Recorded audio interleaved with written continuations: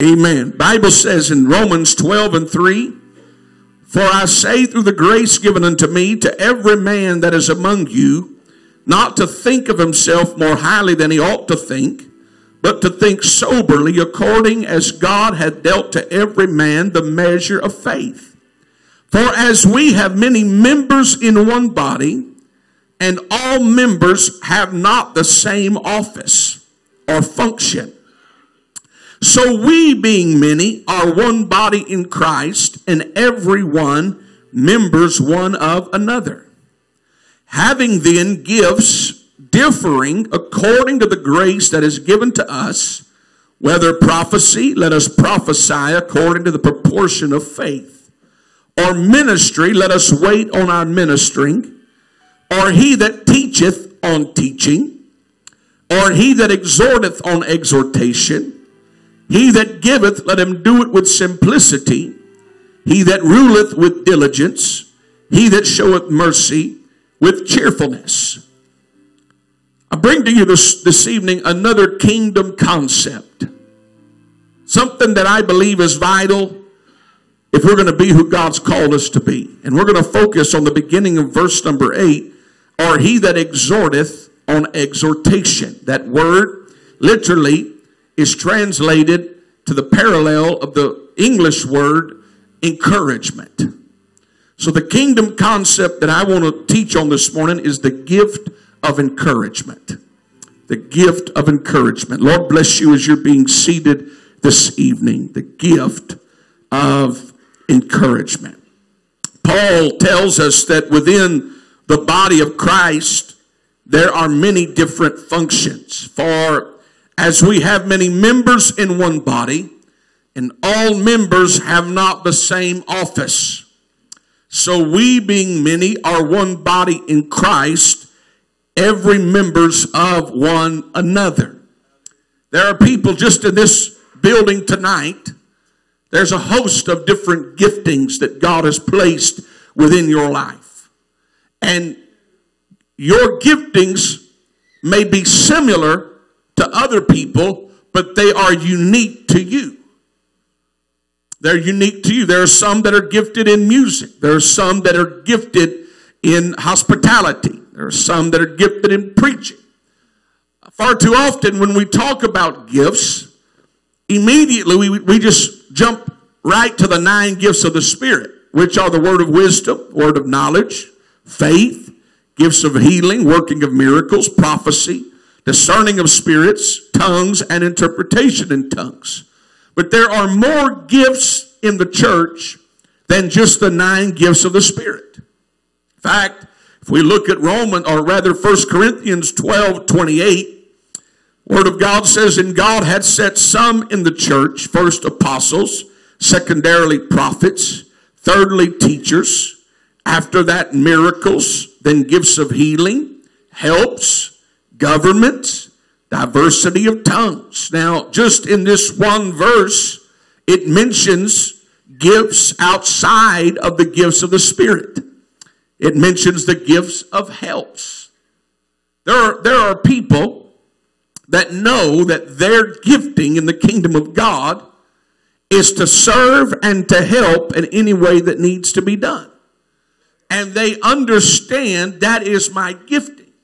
There are some people that will never pastor a church because they know that their calling, their gifting, is to assist and to help the pastor.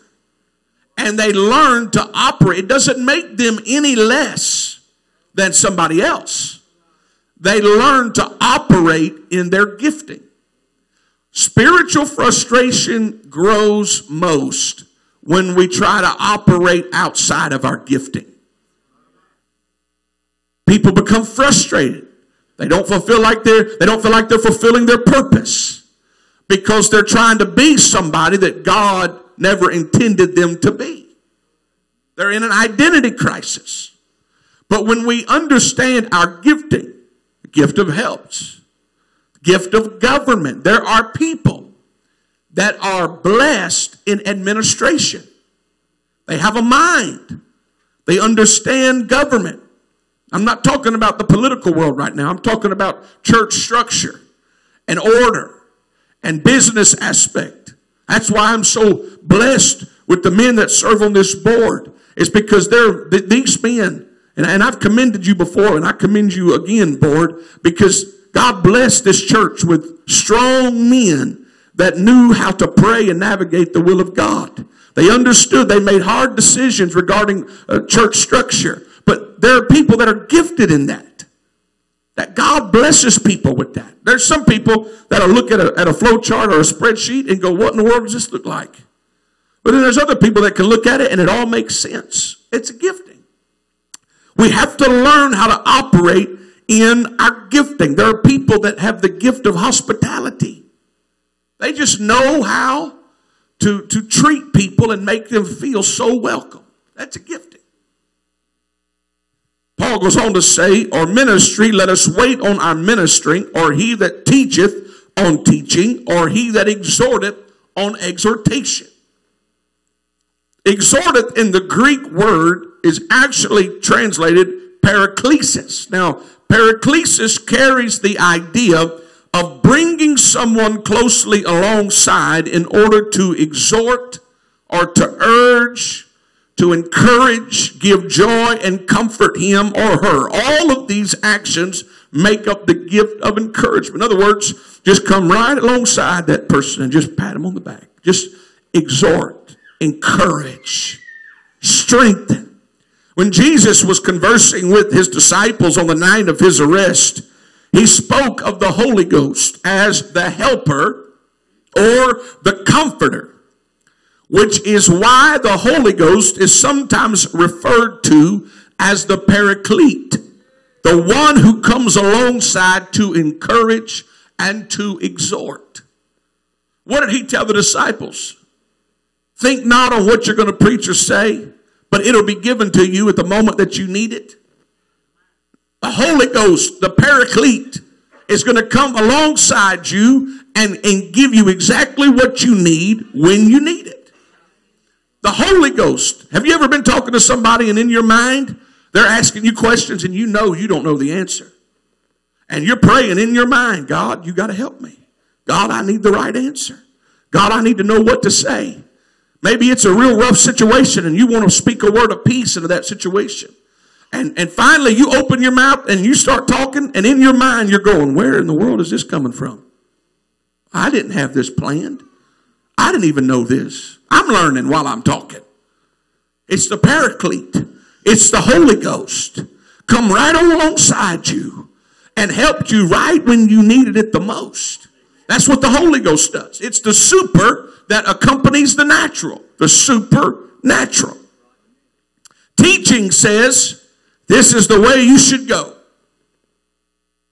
When you teach, you're telling people this is how it needs to be. This is the way you should go. But encouragement says, I'll help you go that way. Teaching instructs. Encouragement edifies and lifts people up and helps them along. He'll help them get to where they're supposed to go. A person with the gift of encouragement can help another person move from pessimism to optimism. We got a lot of pessimists in this world.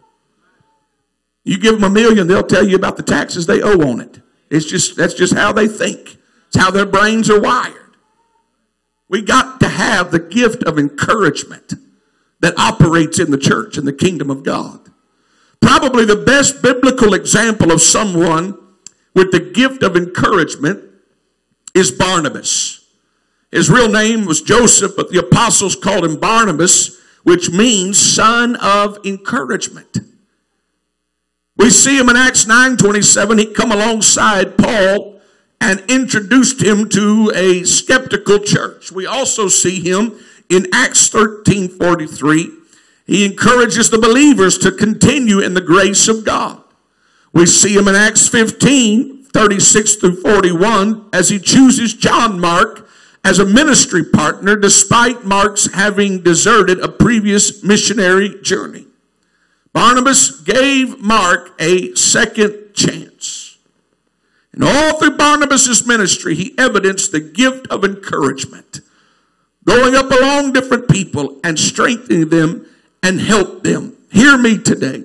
You may never preach a sermon in your life. You may never sing during a service. You may never get a spotlight on you if that's what you desire. But you can make just as much of a difference in people's lives by being an encourager. You can help people get to heaven by strengthening them and telling them that God will help them and praying for them. We've got to have a revival of encouragement in the kingdom of God. You don't know how much good you do by telling someone that they can make it. And you don't know how much damage you do when you don't tell them or when you discourage them. How do I encourage, Pastor? You encourage by what you say, and you encourage by what you show. William Arthur Ward once said, "Flatter me and I may not believe you. Criticize me and I may not like you. Ignore me and I may not forgive you. Encourage me and I will not forget you." There's a lot of truth in that statement. Bible says in Proverbs 25:11, "A word fitly spoken is like apples of gold in pictures of silver." A right word at a critical moment in a person's life can prove to be more valuable than gifts or the largest amounts of money, just by telling them, "I believe in you. You can do that. I'm proud of you." But what happens is this: because we are products of our environment, and because we're products of our upbringing, people who did not receive encouragement growing up have a hard time giving it to somebody else when they're adults. People that didn't get it, they have a hard time giving it, and they live their life seeking it. All they want is somebody tell them, "I'm proud of you." It would blow your mind how many people in their 40s and their 50s struggle with wanting affirmation because they didn't get it as kids. The two desires of man: acceptance and affirmation. They want to feel like they belong, and they want to feel like they're loved. And you know where this comes from? Goes all the way back to the Garden of Eden. When man sinned, the Spirit of God departed from them. They lost the love that they had in the garden, and then they were expelled from the garden. So they were rejected. So the void in people's heart goes all the way back to the Garden of Eden. They want to be corrected. They want to get the whole cycle corrected. They want to be loved. They want to be accepted. But see, when you get the Holy Ghost, you get love and you get acceptance. The problem is we want it from somebody that we can see, not that we can't see. And so if we as children of God can give that encouragement to somebody else, we are the visible representation of God on this earth. So what they're really desiring from God, we give it as people. We give them that love. We give them that encouragement. We let them know they belong to a body of Christ. But if you don't get it growing up, it's hard to give it because you can't give it out of the flesh. You have to let the Spirit help you give that love. You have to let that Spirit strengthen you. The Bible says in Ephesians 4:29, "Let no corrupt communication proceed out of your mouth, but that which is good to the use of edifying, that it may minister grace unto the hearers." Let no corrupt communication proceed out of your mouth, but that which is good to the use of edifying or encouraging or building up. If we really filtered what we spoke and what we said, it would amaze us all as to whether or not it lines up with Ephesians 4:29. If we really filter, the Bible says, James 3:10 through 12, out of the same mouth proceedeth blessings and cursing. My brethren, these things ought not so to be. Doth a fountain send forth at the same place sweet water and bitter? Can the fig tree, my brethren, bear olive berries, either a vine figs? So can no fountain both yield salt water and fresh. Isn't it amazing? There's been times, I'm not going to talk about anybody else, I'm talking about myself right now, times that the Holy Ghost convicted me. The same person that I told I love you, I turned around and talked about. Out of the same mouth that issued forth blessings, then I'm going to issue something that could hurt. Now, I know I'm not the only one that fit in that category. But you can't bless and curse out of the same mouth. Because the default mode of that mouth is not the good, it's the bad. The good was the cover-up for the bad. Because the bad is the carnal Adamic nature within you. So, you didn't mean the good, you really meant the bad. At the Tower of Babel, the whole earth was one language. They said, we're going to build a tower. We're not going to get flooded out again. This ain't going to happen. And they were all of the same language. And they worked together in so much that God said, hold up a minute. Let's look at this tower over here.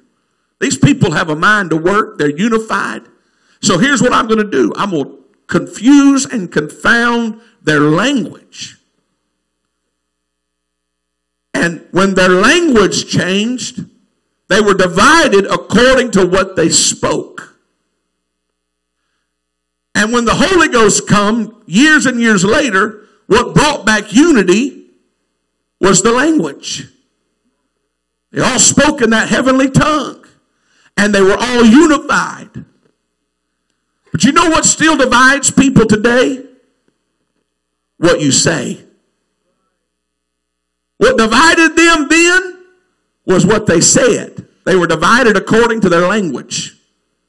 And what brings division today, regardless of where you are on this earth, is what you say. It brings division in families. It brings division in churches. If we're going to speak, why don't we adopt the gift of encouragement? Encourage. You've heard me say it before. I view everybody that they have invisible words on their forehead that says, encourage me. Encourage me. People want to be encouraged. People want, I'm not talking about just church people. I'm talking about people. On your job, in your school, in your community. You can find something. You can find something good to say.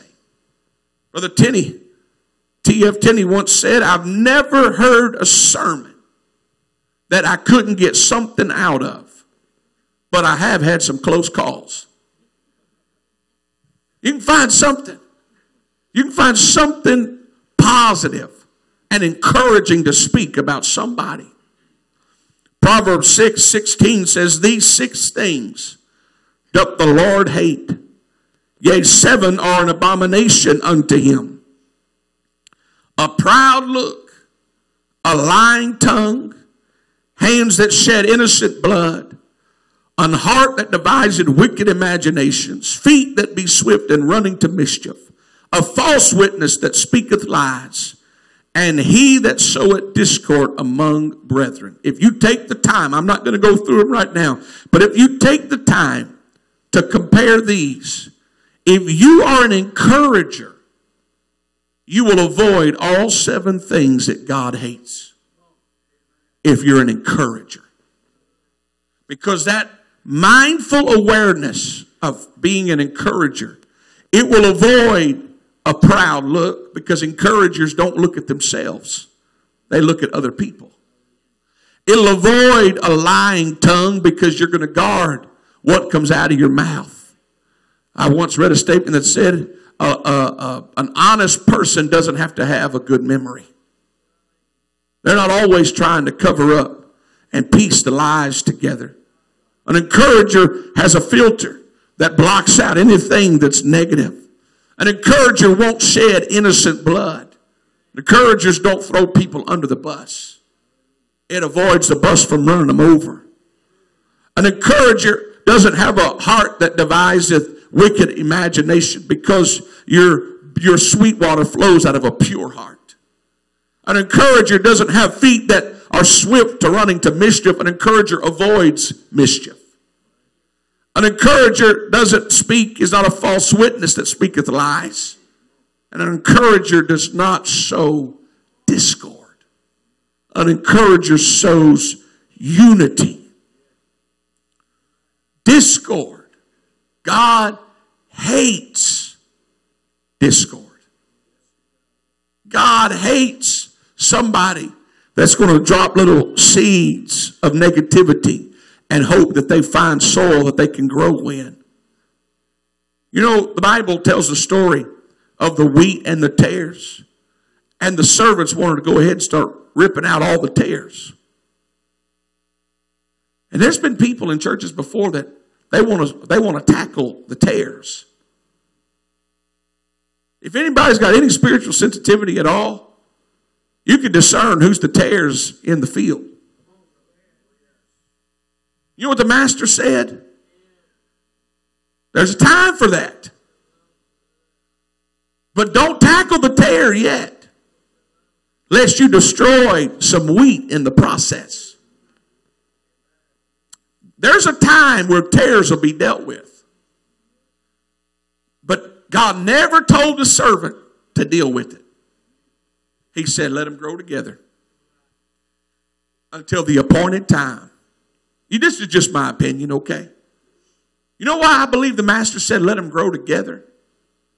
Because maybe before that appointed time, that tare will find some mercy and turn into some wheat. But if you go plucking prematurely, then you're standing in the seat of judgment. How can a tare turn into a wheat? Encourage them. You can encourage someone to an altar. You can encourage someone along the way and they realize, hey, I've made some mistakes. I've done some things wrong. I need to get my act together. But you're never going to discourage someone to an altar. You're going to discourage them out the door. All we like sheep have gone astray. We've all done things and said, you know what? That probably wasn't the smartest thing that I've ever done in my life. Probably if I'd had to do that over again, I wouldn't do that. I probably spoke too harshly to this person. Now, some people are just blunt. That's just how it is. And it's not that they're trying to be anything. They're just blunt. They just say it, speak their mind, and they'll do it to their own spouse as well as a stranger. They are no respecter of persons. Some of y'all know them people. Don't raise your hand. Let me raise mine. That's just how their nature is. They're not trying to be anything. But we've got to have people that are going to sow unity in the body of Christ. They're going to sow love in the body of Christ. You look in the Old Testament. Now understand, we're living in the dispensation of grace and mercy right now. But if you want to see how God feels about discord, go to the Old Testament. There have been a whole lot of people that were speaking up against Moses, sowing discord in the body of Christ, and God dealt with them. And he would have wiped out all of Israel had not Moses went and pled before God and interceded on their behalf. So how God really feels about discord is evident in the Old Testament. We're living under grace and mercy where God's given people time to correct the error of their ways. But God's still God. He'll deal with stuff at an appointed time. We got to have the gift of encouragement operating in the kingdom of God. The Bible says, Proverbs 17:9, he that covereth a transgression seeketh love, but he that repeateth a matter separateth very friends. He that covereth you ever had something come your way and you knew somebody did wrong and it landed in your ears what they did? You had two options. Either you covered that matter up or you repeated that matter. And when you repeated it, you separated friends. Two options. When something comes into your ears, either you're going to cover it up with love and not let it go beyond you, or you're going to repeat it and you're going to begin to be divisive by what you say. That's why Proverbs 11:13 says, a talebearer revealeth secrets, but he that is of a faithful spirit concealeth the matter. The Bible says those that come back with the Lord are going to be called and chosen and faithful. So if I'm going to have a faithful spirit is the opposite of a tale-bearing spirit. A talebearer sows strife in the kingdom of God. But a faithful spirit conceals the very thing that will cause division in the body of Christ. A faithful spirit is going to be an encourager. I'm glad that God did not give up on us like we give up on people. Now, if I was God, heaven would be a lonely place. Because there's been times I put a big old black X with a big Sharpie on people. Shame on, burn me once, shame on me, burn me twice. Or whatever that thing is, shame on you, whatever. Burn me twice, shame on me. Some people, we don't even give them twice. We just put a big X on them. What happens is, when people hurt us, our natural response is we build up walls. You're not going to hurt me again. I may have fallen for it once, but I'm not going to fall for it again. And we build up walls to protect ourselves from people hurting us. But you know what? Those walls also block out God from working on you. Though you're not trying to block God out, you're trying to block hurt and pain from other people, you're also blocking God. You're not giving them access to the inner part. You know, there's a reason they call it praying through. It's because there's times to let God work in your heart. You ain't going to take 5 minutes. It's going to take a while to process all of the stuff that's been going on in your life. It's going to take 20, 30, 40 minutes, an hour, even longer, and not once a month, to let God start digging out all of that stuff in your life. It takes time.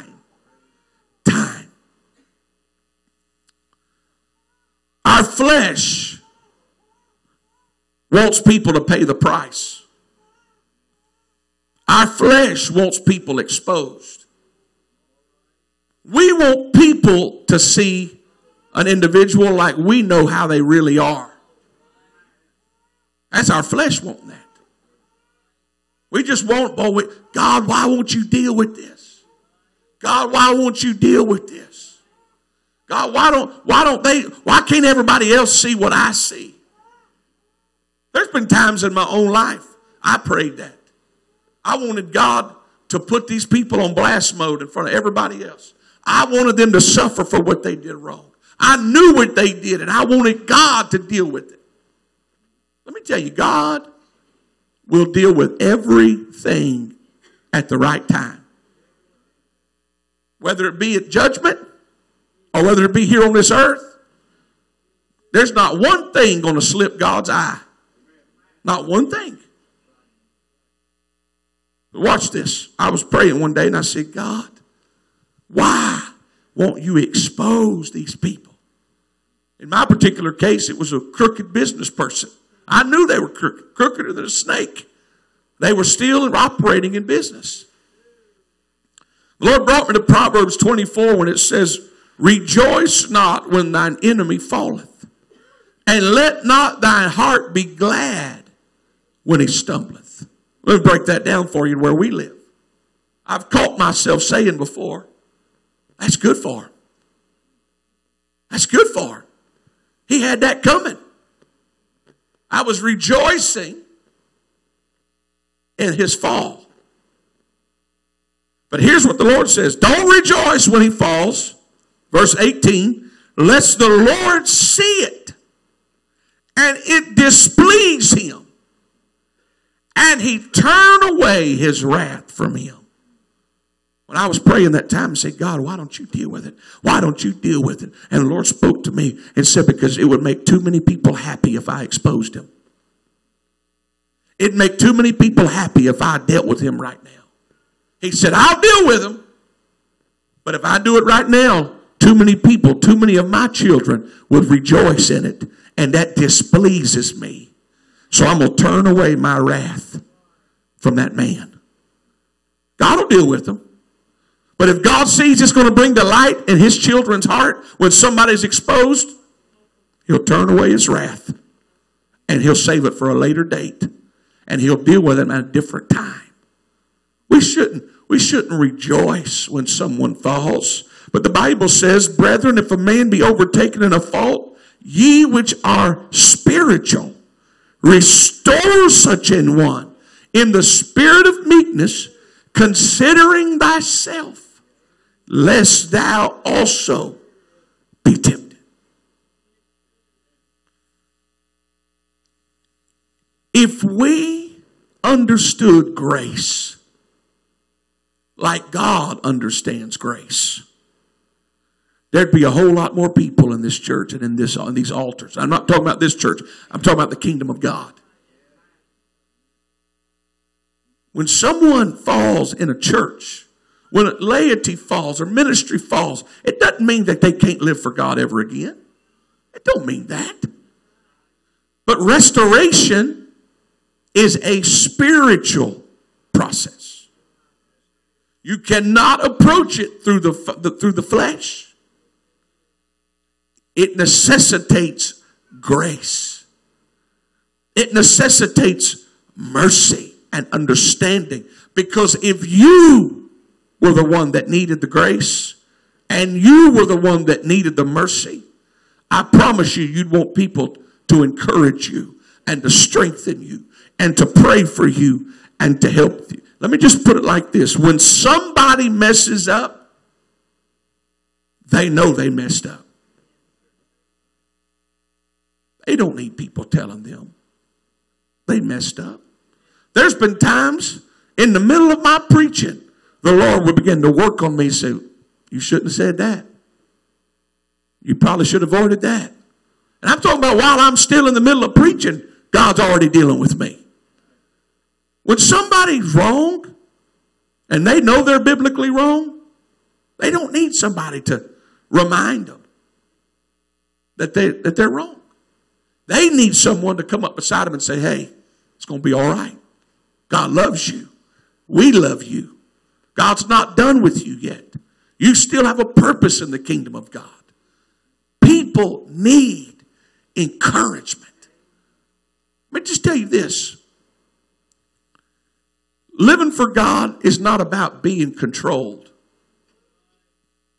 You're a creature of free will. You can do whatever you want to do. You can pray as long as you want. You can fast as long as you want. You can come to church. You can not come to church. You can move to the other side of the world and live for God. Being a member of this church is not about being controlled. Nobody's going to try to control anybody. If your relationship is in jeopardy, with God is in jeopardy, if you miss one service, that one service wasn't the problem. You got deeper problems than just missing one service. So when somebody messes up and somebody misses one service or whatever, they don't need somebody to come up and chide them. No, they need somebody to encourage them. Encourage them. There's one man in my life right now that the only reason I am here is because he encouraged me. That one man played a vital part in my life. Because when I was at my lowest points, he'd come along and just put his arm around me I love you, man. God's going to do great things in your life. I see you doing phenomenal things for God. And he would just pour encouragement into my heart. And that was the water I needed, and I just blossomed. You don't know what you say, well, I'm so shy. Write a card. Write a card. Anybody can write on a card and give it to somebody, and those words can encourage somebody. People are starving for encouragement. And what this church, the culture of this church, it's going to be a culture of love, culture of encouragement. When somebody stumbles, we're going to pick them up. We're going to pray them back to an altar. We're going to lift them up in prayer. We're going to encourage them, because people in this building will mess up. People in this building will do things that we would never imagine them doing. It's going to happen because we're people. People will do things that you scratch your head and go, I never saw that coming. You know what we're going to do? We're going to encourage them. We're going to love them. We're going to love them. There was a lady named Jean Nidetch or something like that. She was a 214-pound homemaker desperate to lose weight. So she went to the New York City Department of Health, where she was given a diet devised by Dr. Norman Joliffe. 2 months later, discouraged about the 50 pounds still to go, she invited 6 friends to her house to share the diet and to talk about how to stay on it. Today, more than 28 years later, 1 million members attend 250,000 Weight Watcher meetings in 24 countries every week. And it all started because this one lady needed some encouragement. And she got 6 of her friends into her house, and they encouraged each other to finish their goal. Why was she able to help people take control of their lives? They asked her this. So this is what she said. This was her story. She said when she was a teenager, she used to cross a park where she saw mothers sitting gossiping while the toddlers sat on their swings with nobody to push them. She said, I'd walk over to their swing and I'd give them a push. She said, you know what happens when you push a kid on a swing? Pretty soon, he's doing it by himself. She said, that's what my role in life is. I'm there to give others a push. There's people, all they need is someone to come up alongside them and give them a push. Just encourage them. Just get some wind back in their sails. Maybe things have been rough. Maybe life's been tough. Do you realize I'm looking at a whole bunch of people right now? And for about 99.5% of the people in this room, I don't have a clue what happened in your life since Wednesday. I don't have a clue. And nor do you know what happened in most of the people's lives in this building, unless you're related to them or you talk to them. So you don't know their mental state. You don't know the desperation in their heart just for someone to say, hey, I've been praying for you. You've been on my heart and I love you. You don't know that. You never go wrong being an encourager. Never. Never. You never go wrong telling somebody, hey, you mean a whole lot to this church. I love you. I'm proud of you. I believe in you. You can do this thing. You can make it living for God. There's people been living God for 50 years, and we think they're pros at this. You know what? They still need encouragement. They still need somebody to pick up the phone and say, hey, I've been thinking about you today. You mean so much to my family. We love you. We appreciate you. What would happen if we all created a culture of encouragement? A culture that just left no room for discouragement. There was so much love that it conquered all of the discouragement and the negativity. The Bible says that you can talk in tongues. You can operate in all the gifts of the Spirit in 1 Corinthians 13. But if you have not love, it don't matter. It don't matter. I don't care how spiritual you are, operating in all the gifts of the Spirit. The person that's going to reflect God is going to be a person that loves people. You cannot love God without loving people. He said on these 2 commandments, that you love God and you love your neighbor, hang all the law and the prophets. When you think about those 2 commandments and everything that we do as Christians hangs on them, you got to think of it as a picture. One nail, love God. The other nail, love people. If you try to hang that picture with only one nail in place, it's not going to be balanced. But you got to put both nails, and upon those 2 hang all the law and the prophets. The entirety of this book rests upon 2 things. Love God, love people. Love God, love people. Love God, love people. Stand with me as we come to a close for our lesson this evening.